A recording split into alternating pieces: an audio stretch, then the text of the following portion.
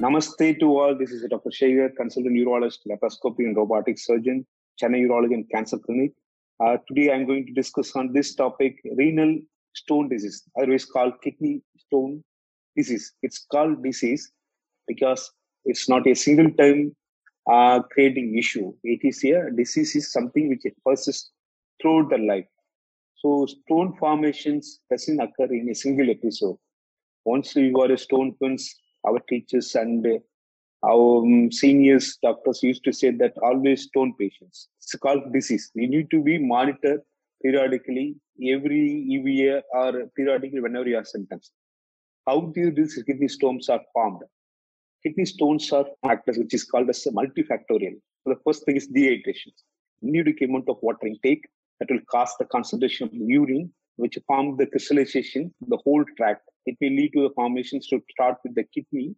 It may grow there. It may descend through the pipe from the kidney that's called ureter. It may sometimes getting impacted in the ureter, causing this obstruction that's called colic episode. It will create colic episode. It may also lead to the formation of huge staghorn stones. It's like a horn of the deer. It's called staghorn stones, which cannot be definitely managed with medical treatment. It needs a minimally invasive treatment called mini-perc PCNR. So the stone formations is based on the water intake, food, genetic, and the dietary environmental also. So it's called multifactorial cause for the stone disease. Sometimes these people will have during childhood also will form the stones because of the genetic issue due to lack of some enzymes also. These people should be screened and evaluated for the particular type of reasons why they are forming these stones.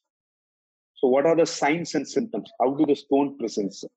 When the stones obstruct the tract, it will cause definitely a colicky severe pain. It may be radiating to the genitalia, may be associated with burning urination, maybe associated with the pain over the bladder region, blood in the urine, and sometimes they have secondary infection also, fever causing burning sensation called dysuria. Sometimes sepsis may be ascending to the kidney also, especially in obese patients who are having this comorbid disease called diabetic and hypertension. So, how do you diagnose this stone disease? Once the patient presents with the symptom of this pain, radiating pain, fever, or sometimes initial first episode will cause vomiting also, we need to evaluate the basic urine test and basic screening radiology test, ultrasound abdomen to see the stone size, shape, where it is impacted. There may be definitely indication for the CT scan as a first modality. Those are presenting in the emergency with the known history of stone disease to see the density of the stone, to see where it is exactly impacted. How do you manage this stone disease? Earlier size less than 5 or 6 mm definitely can be managed medically based on the sites where it's there. It may be large in the kidney or in the tube or maybe in the bladder also. So initially stay with the less than 7 mm up to 6 mm, we can definitely try with the medical treatment that is otherwise called medical expulsive treatment. We start with the basic painkiller, giving the intravenous fluids, normal salines, sometimes diuretics also. Based on the etiology, we may be giving uricosuric agents also. So when the stone doesn't comes out with the medical type of management, they are indicated for the surgical option. There are a lot of minimally invasive advanced laser techniques has come now. Those who are waited for more than 1 or 2 weeks, those who have the recurrent episodes of urinary colic pains, diabetics, those who have the impending renal damage with rising the kidney blood parameters such as urea, creatinine, they may be taken for this endoscopic surgical treatment. And what are the modalities of these treatments? The simple stones lying simply in the kidney with more than 1 centimeter, we can just go without surgery by breaking it with the external shock wave, ultrasonic waves. This is called as ESWL, extracorporeal shock wave lithotripsy. And those stones which are large in the ureter, causing impaction, not coming out with the initial medical treatment, more than 2 weeks or 10 days, we need this ureteroscopy. It may be a rigid scopy, rigid tube pipe-like inserted scope will be inserted through the genitalia, or a flexible tubing. With the flexible ureteroscope instrument, we can do laser and treat the stones, even the kidney also. From the genitalia, it will be inserted and we can laser the fragments in the kidney also. What happened to this bigger stones? Bigger stones, more than 1.5, 2 centimeter.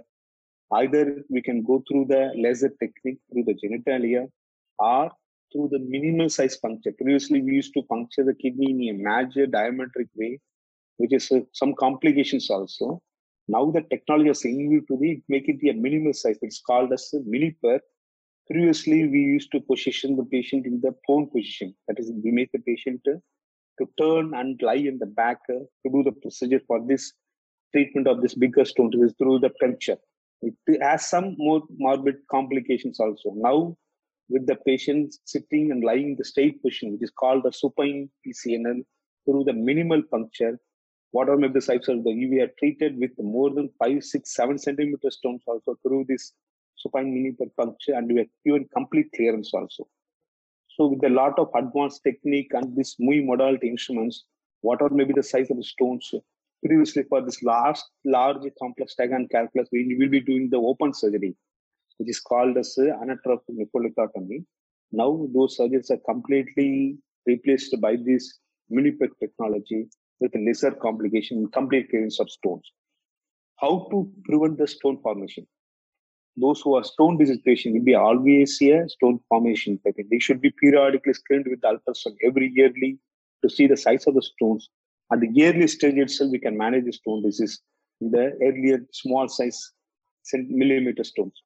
So drinking water and sending the stone for analysis. Those who have done the surgery, those who have passed the stone on their own, the stone should be sent for analysis to see the composition, and based on the composition of the stone disease. Usually with our scenario, Indian scenario, it's mostly calcium, oxalate, phosphate stones. Those rich foods and items should be restricted to the corresponding. We'll be giving a routine renal diet chart for the patients who has done the surgery, who has come for this renal stone management. So put your eyes for a periodical checkup on every year, drink adequate water, have a very good food, easily digestible, fluid rushing diets, and avoid smoking and drinking without postponing the urination with proper hydration.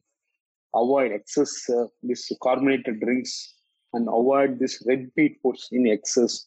All the things will cause these patients who are suffering from stone disease to make them prevent from the further formations. Thank you.